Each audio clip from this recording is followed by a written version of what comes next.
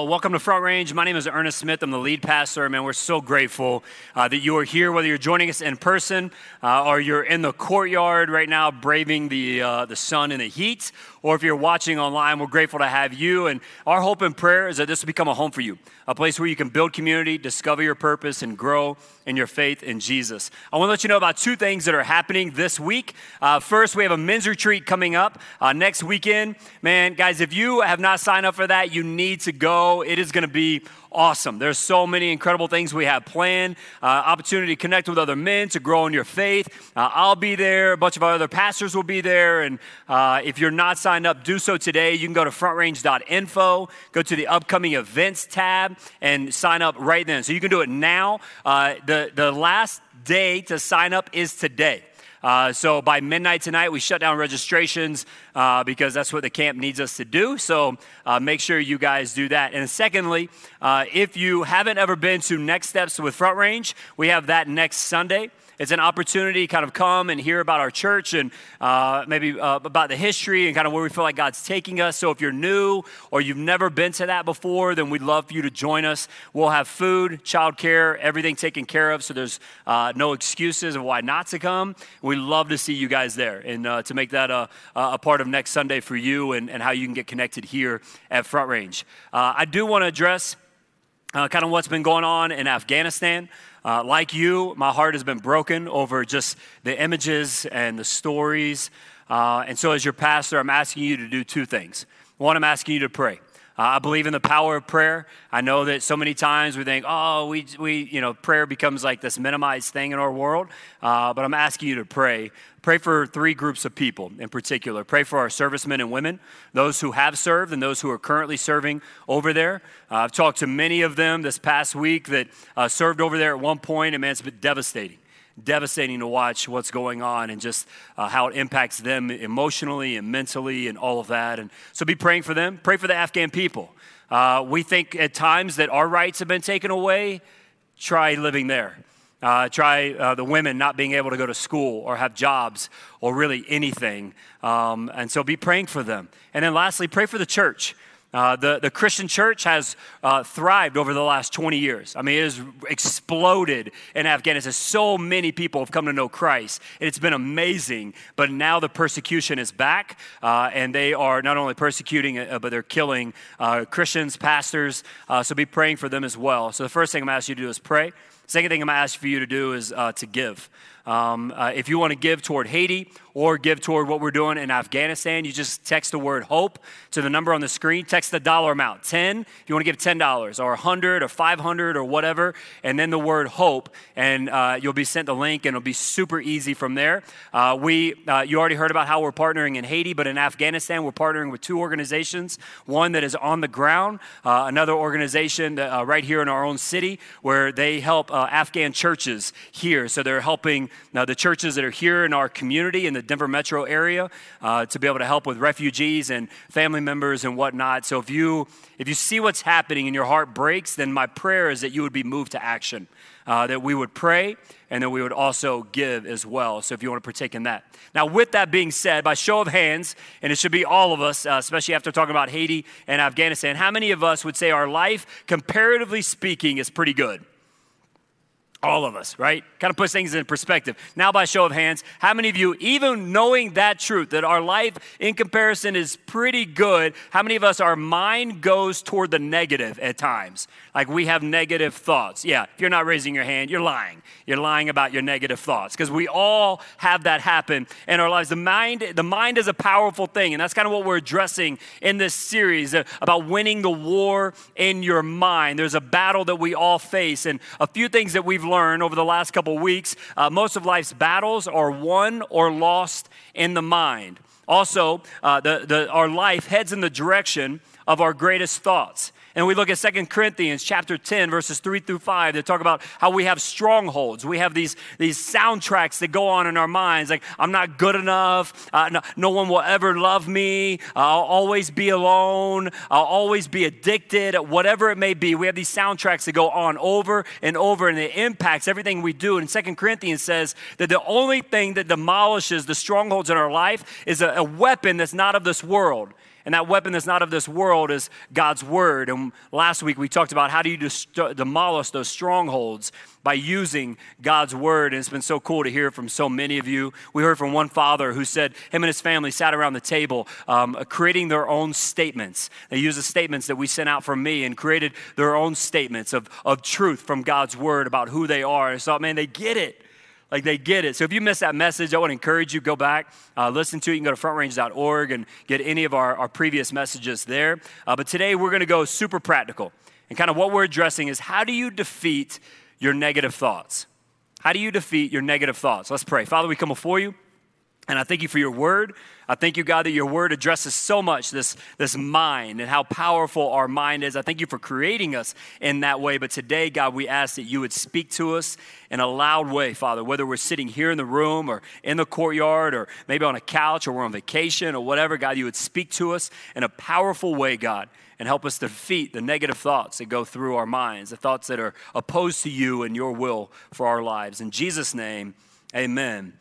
All right, about 15 years ago, my wife and I and some others, we started an organization called Bread of Life Mission, where we reach out to the unreached people groups of Kenya and South Sudan. And anytime you go to unreached people groups, you're going to a place where most Westerners don't want to go.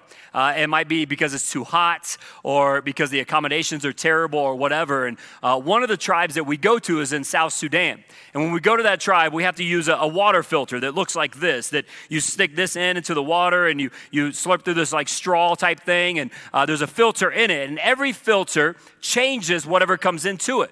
So a water filter changes the water that comes into the filter. And although you and I don't usually use a water filter on a daily basis, or at least we don't have to here in Colorado, we do use an unseen filter in our lives every day that impacts the way that we look at situations, people, or experiences.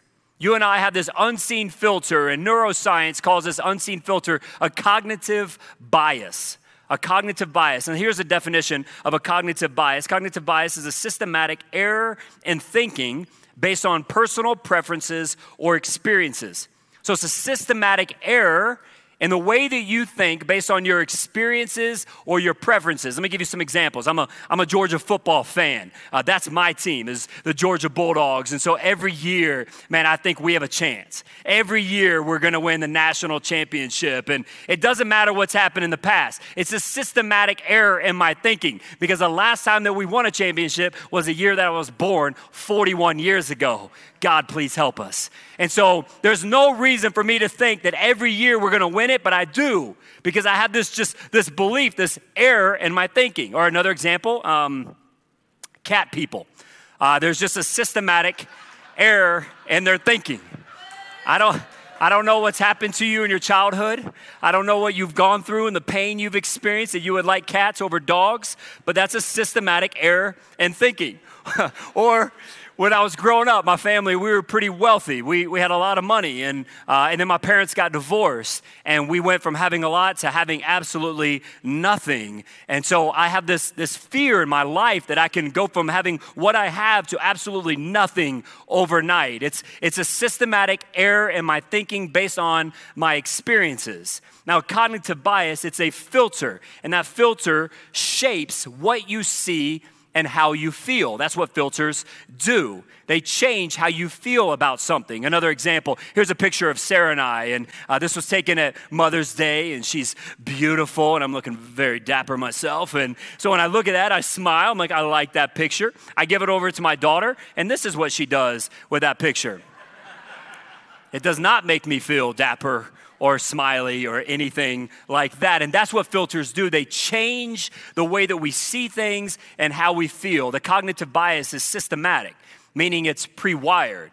It's why you could take two people and they can see the same thing, experience the same thing, and yet have very different responses to whatever the situation may be going through. You may be going through. And I see some of you husbands elbowing your wives. You're like, see, that's why. It's because of this cognitive bias. It's a systematic thing that happens where you experience something, and so the facts didn't change, the filter did.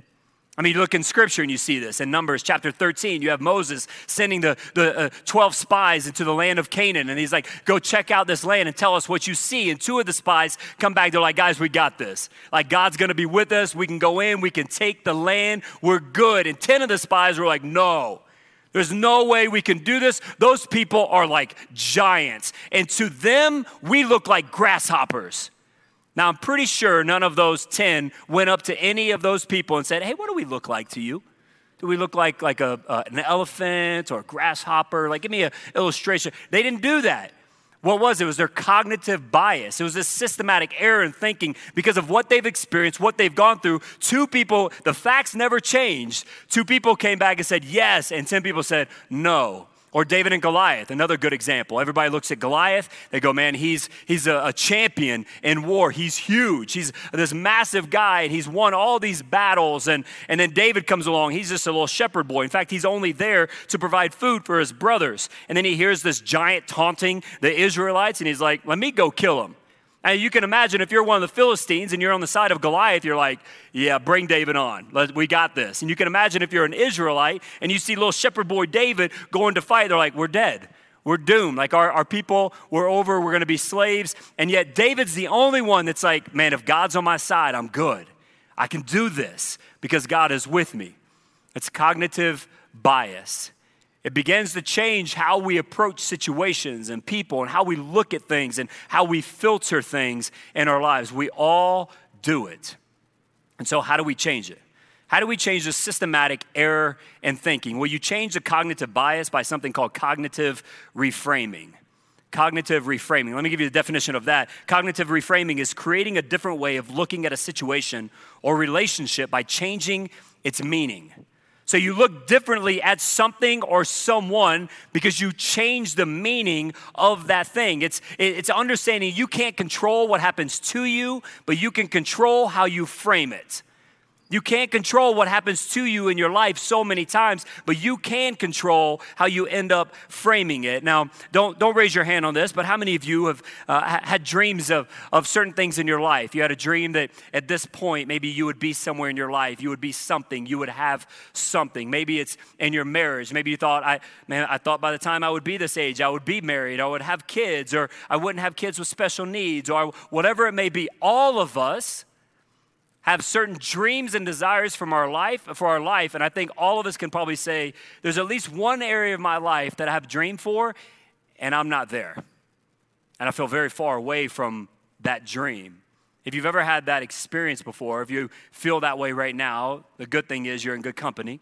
There's a guy by the name of Paul in Scripture, and Paul, he wrote a good portion of the New Testament in the Bible. He planted crazy amount of churches and raised up leaders, and he was an unbelievable missionary and all of that. And I think sometimes when we read stories about these people in the Bible, we think they're like some made-up characters, and we forget that they're like real human beings. And so I can only imagine if we could go back and say, hey, Paul, what are your dreams? Like, what are your desires? I think Paul would say something like, man, my dream would be to travel the world and preach the gospel, to reach as many people for Christ as possible. I would love to plant churches all over. I would love to raise up leaders and all. I think if you were to ask Paul, what is your dream? I think he would say that. And yet, when we pick up with the story today, he's the furthest from that place.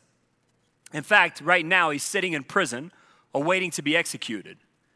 He's in Rome. Now, he's always wanted to go to Rome. We know that. We see that in his other writings where he's always desired to go to Rome to preach the gospel, but he's been brought to Rome as a prisoner. And so Paul, when he's in prison, he's writing these letters, and honestly, Paul's a whiner. I mean, he just complains a lot in these letters. Let me prove it to you. Philippians chapter 1, it says this, I want you to know, brothers and sisters, what has happened to me really sucks. I'm done. This isn't worth it. I'm quitting community group, church, serving, all of it. I'm out. No, he doesn't say that at all. Like, there's no point in Paul's letters where he's complaining about a situation. He's in prison, awaiting to be killed. And here's what he actually says in Philippians chapter 1, verse 12. He says, now I want you to know, brothers and sisters, that what has happened to me has actually served to advance the gospel. They're like, man, this isn't my dream. This isn't my desire. I never wanted to be in prison, but because I'm in prison, it's actually advanced the gospel. There's some great things that have been happening. Verse 13, as a result, it has become clear throughout the whole palace guard and to everyone else that I am in chains for Christ. Get the picture here. When he's in jail, he's chained to a soldier. That soldier has to watch him for 8 hours, has to be with him for 8 hours. At the end of the 8 hours, another soldier gets chained to him. And so he says, it's very clear to everyone, to all the soldiers, why I'm in chains. I'm in chains for Christ, which means what? You're chained to me? I'm going to tell you about Jesus, bro. You're going to hear me sing. You're going to hear me pray. You're going to hear me talk about my faith and all of that. Who's the one in prison now? You know, like Paul sees this situation just completely different. Then verse 14, and because of my chains, listen to this, because of my chains, most of the brothers and sisters have become confident in the Lord and dare all the more to proclaim the gospel without fear.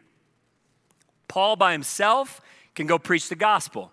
He can lead a lot of people to Christ. He can plant some churches. Paul being in prison has emboldened the believers to say, you know what, I can preach the gospel. It's on me to do this. What Paul's doing is he's reframing his situation. He's looking at his situation, and it'll be real easy for him to say, you know what, man, it's dark. Like, this isn't my dream. This isn't what I was asking for. I never dreamt to come to Rome as a prisoner. I wanted to come as a preacher, but man, me being here has advanced the gospel in ways I couldn't even imagine. I mean, nobody wants to be chained to somebody all hours of the day. No one wants to have to go to the bathroom with somebody right beside them and to eat my food with somebody right beside. Nobody wants that, but you know what? I'm telling them about Jesus, and all these guys know why I'm here. You know, I'd much rather be out there preaching and traveling and raising up leaders and all of that. But do you know that because I'm in here, there's so many people that are emboldened in their faith that they're now preaching the gospel. They're like, I could plant a few seeds, but now there's thousands of seeds being planted. What's he doing? He's reframing. The facts never changed. He was in prison. If I'm in prison, I'm going, man, why am I here? That's crazy. What I knew to get out of here, what I need to do to get unchained from this dude. I'm not thinking about like presenting the gospel to him. I just want to get out of that situation because it's dark. And Paul says, it might be dark, but I'm going to reframe this thing. How do you change the cognitive bias, that negative that you have? You've got to have this cognitive reframe. You've got to not change the facts because the facts may not change about your situation. You got to change how you look at them. So how do you reframe? Let me give you 3 ways to reframe. Number 1, practice pre-framing. Practice pre-framing. Pre-framing means that you decide where to put your picture frame before you ever walk into the situation. Before you ever experience that relationship or go into that situation at work or that moment at school before your kids go to school tomorrow or whatever, if you have kids, you've done this with them. Right, a couple weeks ago, my kids, they were starting school, and last year we homeschooled them just because of everything that was going on, and not only are they going back to school now, thank you, Jesus, but they're going to a new school that they've never been to, and so you can imagine like some of the anxiety and some of they're like, oh man, and so they're like, oh, I don't know, am I going to meet friends and all that? What do? Yeah, you know what, it's probably going to be pretty bad. It's probably going to be the worst year. In fact, every year from here on out, it's going to be really bad. You're probably not going to meet any friends. You're probably not going to have fun. No, you pre-frame it. Are you kidding me? Yeah, it might be challenging. It might be, but imagine how much fun you're going to have. I mean, imagine what you're going to get, the new people, the new friends, and what we're doing. We're pre-framing the situation. My daughter comes home the first day, and she's like, I don't like this kid in my class. He's annoying. He talks so much. Like, it sounds like me. Like, what are you upset about? And actually, it sounds like her too. And so she's like complaining. I'm like, but imagine what you can learn from this kid. Imagine the things that the stories that he might have. Or, one day he might actually become a really good friend of yours. So don't count him out just yet. What are we doing? We're pre-framing this relationship. Wyatt comes home the second day, and he says, Dad, I get to teach the kindergartners on Thursday. And I was like, oh, really? Okay, what are you going to be teaching the kindergartners? He said, open mind. And I was like, oh, really? What's an open mind? He said, Dad, let me give you an example. Open mind is, I'm not good at math. Open mind says, I'm not good at math yet. My own kid is teaching me how to pre-frame. He's teaching me how to look at the situation. And so we understand pre-framing. The question is, do we do it? Or do we just go, you know what, it's going to be bad. It's just, oh, here we go again. We got more COVID cases on the road. We're going to shut it all down. It's going to be terrible again. It's going to be, think about it. Some of us, we've gone there over the last few weeks. Oh, wait till this happens and wait till that happens. And because of our experiences, we have this systematic error in thinking. And so all we're doing is looking in the negative. All we're doing is looking at how dark it is or how cloudy it is or something like that rather than going, you know what? No, it's going to be good. It's going to be okay. We're going to make it through this thing. Everything's going to be all right. We're going to be, whatever it is, instead of putting the picture frame here and just going, oh, woe is me and our world is terrible. Why don't we change it? Pre-frame this. So you have to practice pre-framing. The second thing to reframe is you got to pre-frame, but the second thing is you got to look for God's goodness. You got to look for God's goodness. Here's a truth. Here's a truth for all of us. You can almost always find what you're looking for. Except for the remote control, you can almost always find what you're looking for. Meaning, if you're looking for the negative, guess what you're going to find? The negative. If you're looking for the positive, guess what you're going to find? The positive. My wife, she's incredible at looking for stains and defects and food in my teeth and all of that, like, which serves its purpose before I'm going out in public. I love it because she'll be like, hey, you got a little something right there? And I'm like, I didn't see that because I'm colorblind or whatever, because I'm a man, whatever you want to base it on. And she's like, no, you can't wear that, or no, you got something right here. And that's great. But if we do that with every relationship and every situation, if we only see the defects and the stains and everything we're going into, our life is going to be very miserable because it's impossible to have a positive life with a negative mind. It's impossible to have a positive life when you have a negative mind. You can't do it with every situation. So many of us, we interpret the goodness of God based on our circumstances. And we think, man, this is hard. This is difficult. This is cloudy. There's storms. Where is God? Does God see me? Does God hear my prayers? Does God listen to me? Is God even good? If God was good, then why am I right here? And we base the goodness of God or the character of God on our circumstances when we should be basing our circumstances on the goodness and character of God. Meaning, yeah, man, this isn't the most ideal situation, but my God is good. My God, even though everybody else may abandon me, may reject me, may walk away from me, my God is faithful and he's not going to. And so his goodness and his character reframe our circumstances. We begin to look like if God is good, then no matter what I'm going through, there's got to be some good right now. There's got to be something in there that's positive. If God is faithful, then man, I don't know if I can see him moving right now, but I'm going to look really hard because my God has got to be there because he says he'll never leave me or forsake me. It's seeking after the goodness of God. It's looking for the goodness of God. A couple months ago, I was at a pastor's conference, and I was talking to a bunch of my buddies, and we're just talking about this past year, and I heard over and over and over the same phrase, Ernest, this was the worst year of ministry I've ever experienced. Some of them going as far to say, this is the worst year of my life that I've ever experienced. And we began to talk about the church world, and you know, when COVID hit and everything shut down, we all thought, man, are people going to come back to church? How's giving going to be? And will we even have a church when we come back from whatever this is going to look like? And then when you began to think about, you know, kind of having services back in person, some people said, if you have services in person, you hate people because you're just going to kill them all. And other people said, because you shut down at all and went online, you must have no faith in God. And then you have the racial discussions, and I don't think there was a person on the planet who walked through that perfectly. And then you had the political divide and the mask and go on and on and on. And I'm not going to pretend like my field is any different than your field. In your field, you might have had a great year, or it might have been just as bad, just as hard, just as dark. But if even in your field, if it wasn't hard and dark, it probably was at certain points in your life. And this past year, it would be real easy for us to go, oh my gosh, it was the worst year. It was the worst year of ministry, the worst year of my life. It was so dark. It was so many clouds, so many storms. Where was God? But when you look for the goodness of God, you begin to reframe everything. So the last couple of weeks, I've been trying to work this out in my own life, man. How do I look for the goodness of God? So what I did is I took out my phone and I just began looking through pictures And here's something fascinating that I learned. You probably never have, or rarely have ever taken pictures of the worst moments. Right? Like if you found yourself depressed this past year, dealing with anxiety, sleeplessness, something like that, I'd very seriously doubt you took a picture of yourself in bed eating ice cream, crying. Right? Like even though that might have happened to you, you probably didn't take a picture of it. Right? We rarely take a picture of these dark moments. That's one of the things I found out when I was going through my phone. I'm like, there's not a whole lot of negative there. So as I began walking through my phone, I began to realize the goodness of God, where the light began to shine through. And I found this picture of Wyatt and I, and realized, man, my family and I, we got to do a lot of family time together. We went on walks together, and I took this picture because Wyatt is walking our dog, eating a sandwich, and reading a book at the same time. I'm like, I don't even understand what's happening here. You're brilliant.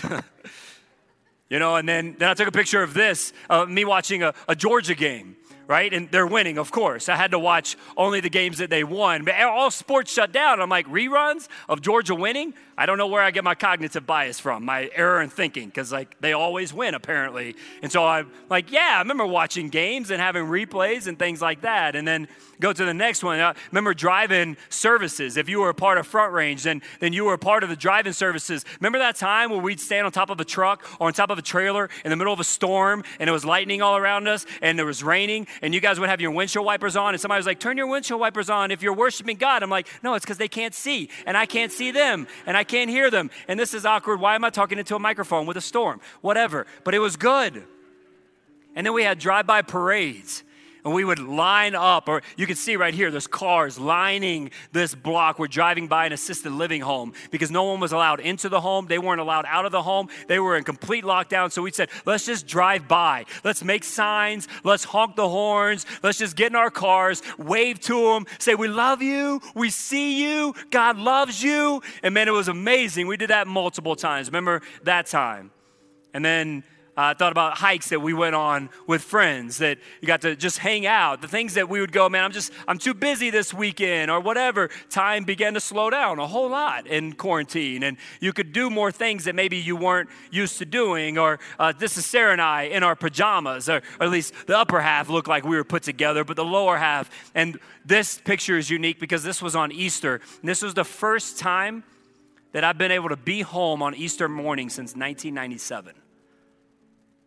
And I remember that morning, I remember grieving that Easter wasn't the same, that I had to watch me on the screen for Easter. I remember grieving that, and then I look back at the picture, and I'm like, I don't remember the grieving part. I remember going, man, I get to spend time with my wife and my kids, and I can look like I got it all put together, but below I'm not, that was awesome. And then later that day, we had an Easter bunny drive by. It was really creepy, and I was super glad that we had to keep the 6 feet apart from one another because it was really strange, but that's what we did. And then there's another picture of me watching another Georgia game, and they won that game as well. Again, I don't know where I get my cognitive bias from, but it's an error in my thinking apparently. And then the last picture is Sarah and I, and it was still in the middle of lockdown, and we only did messages online, and so we preached them from our house. And this was when Sarah preached a message with me, and I remember her saying, I'll never do that. I'll never preach a message with you. That is not my calling. Don't ever ask me, Ernest. And I'm like, hey, since it's by camera, no one's in front of you, what do you think? And she did. And I remember being so proud that she took this step of faith and was willing to do something. She said, I'll never do that. What were we doing?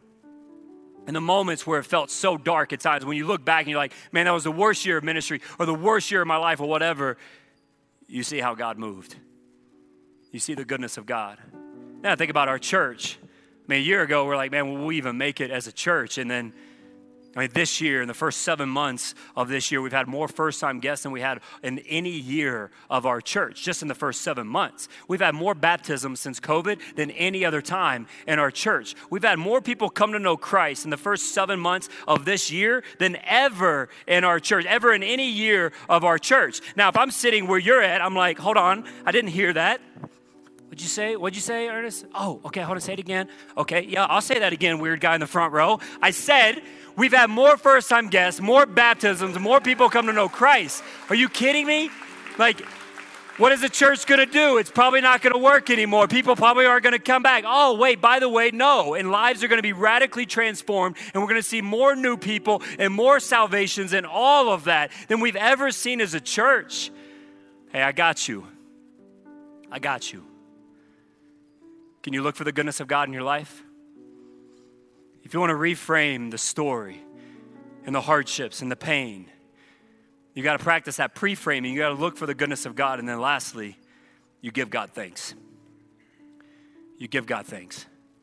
This is probably the area that God's working on me the most because I don't do this very well.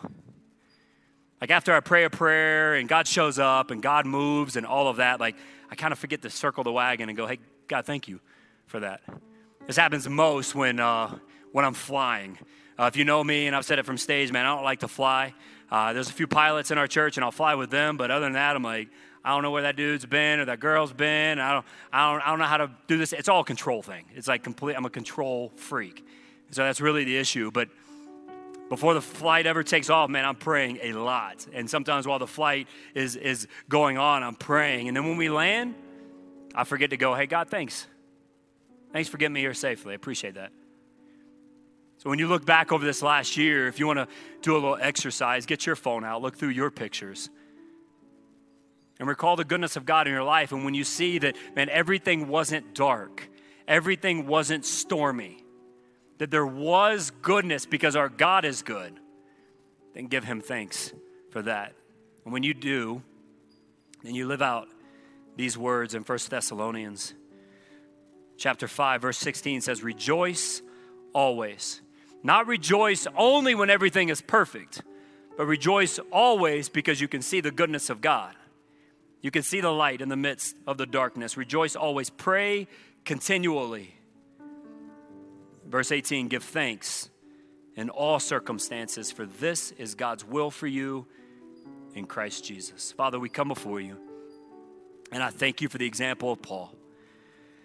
I thank you, Father, that looking at his life, man, I don't know how I would respond if I was in prison waiting for my death. But Father, we see somebody who has such faith and such belief in you and your goodness and your faithfulness, not that you're going to provide comfort and not that you're going to even get them out of the situation, but that you are good and that you will move in the midst of the darkness.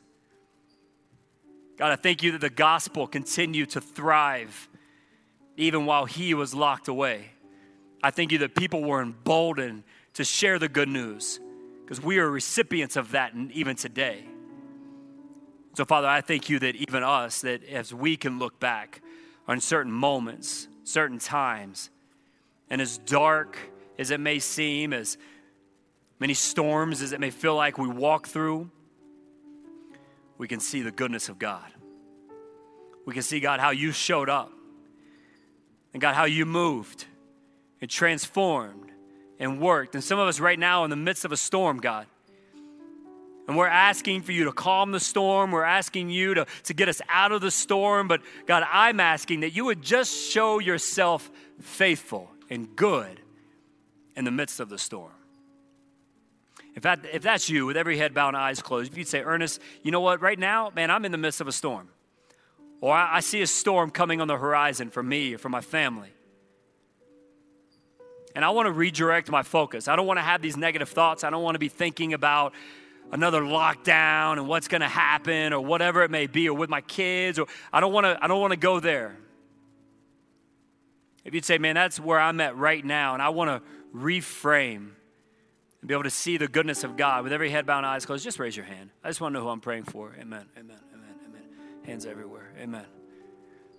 God, I thank you that we're not alone. That God, not only are there other people walking a similar journey as us, even if the storms look different and the darkness seems different, there's so many of us that are in the same path right now. God, I thank you that you have never left us as well. That you are faithful, you are just, you are good. You promise to complete the good work you've done in us. You promise to bring good for those who love you and follow you. according to your purpose and your plan. So God, I pray that you would just show up in our lives today. God, of course, we want you to calm the storms. Of course, we want you to bring comfort and peace and all of that. But God, in the midst of it, I just pray you would show yourself. Just show yourself good, show yourself faithful, because you are. May we look for your goodness. May we look for your presence. And God, may we no longer live by this cognitive bias when we find ourselves falling into this systematic error of thinking. God, may we begin to see your word, your truth differently. May we begin to see you differently. And may we change our circumstances based on who you are, based on your goodness and your faithfulness, God. We thank you. It's in Jesus' name. Amen.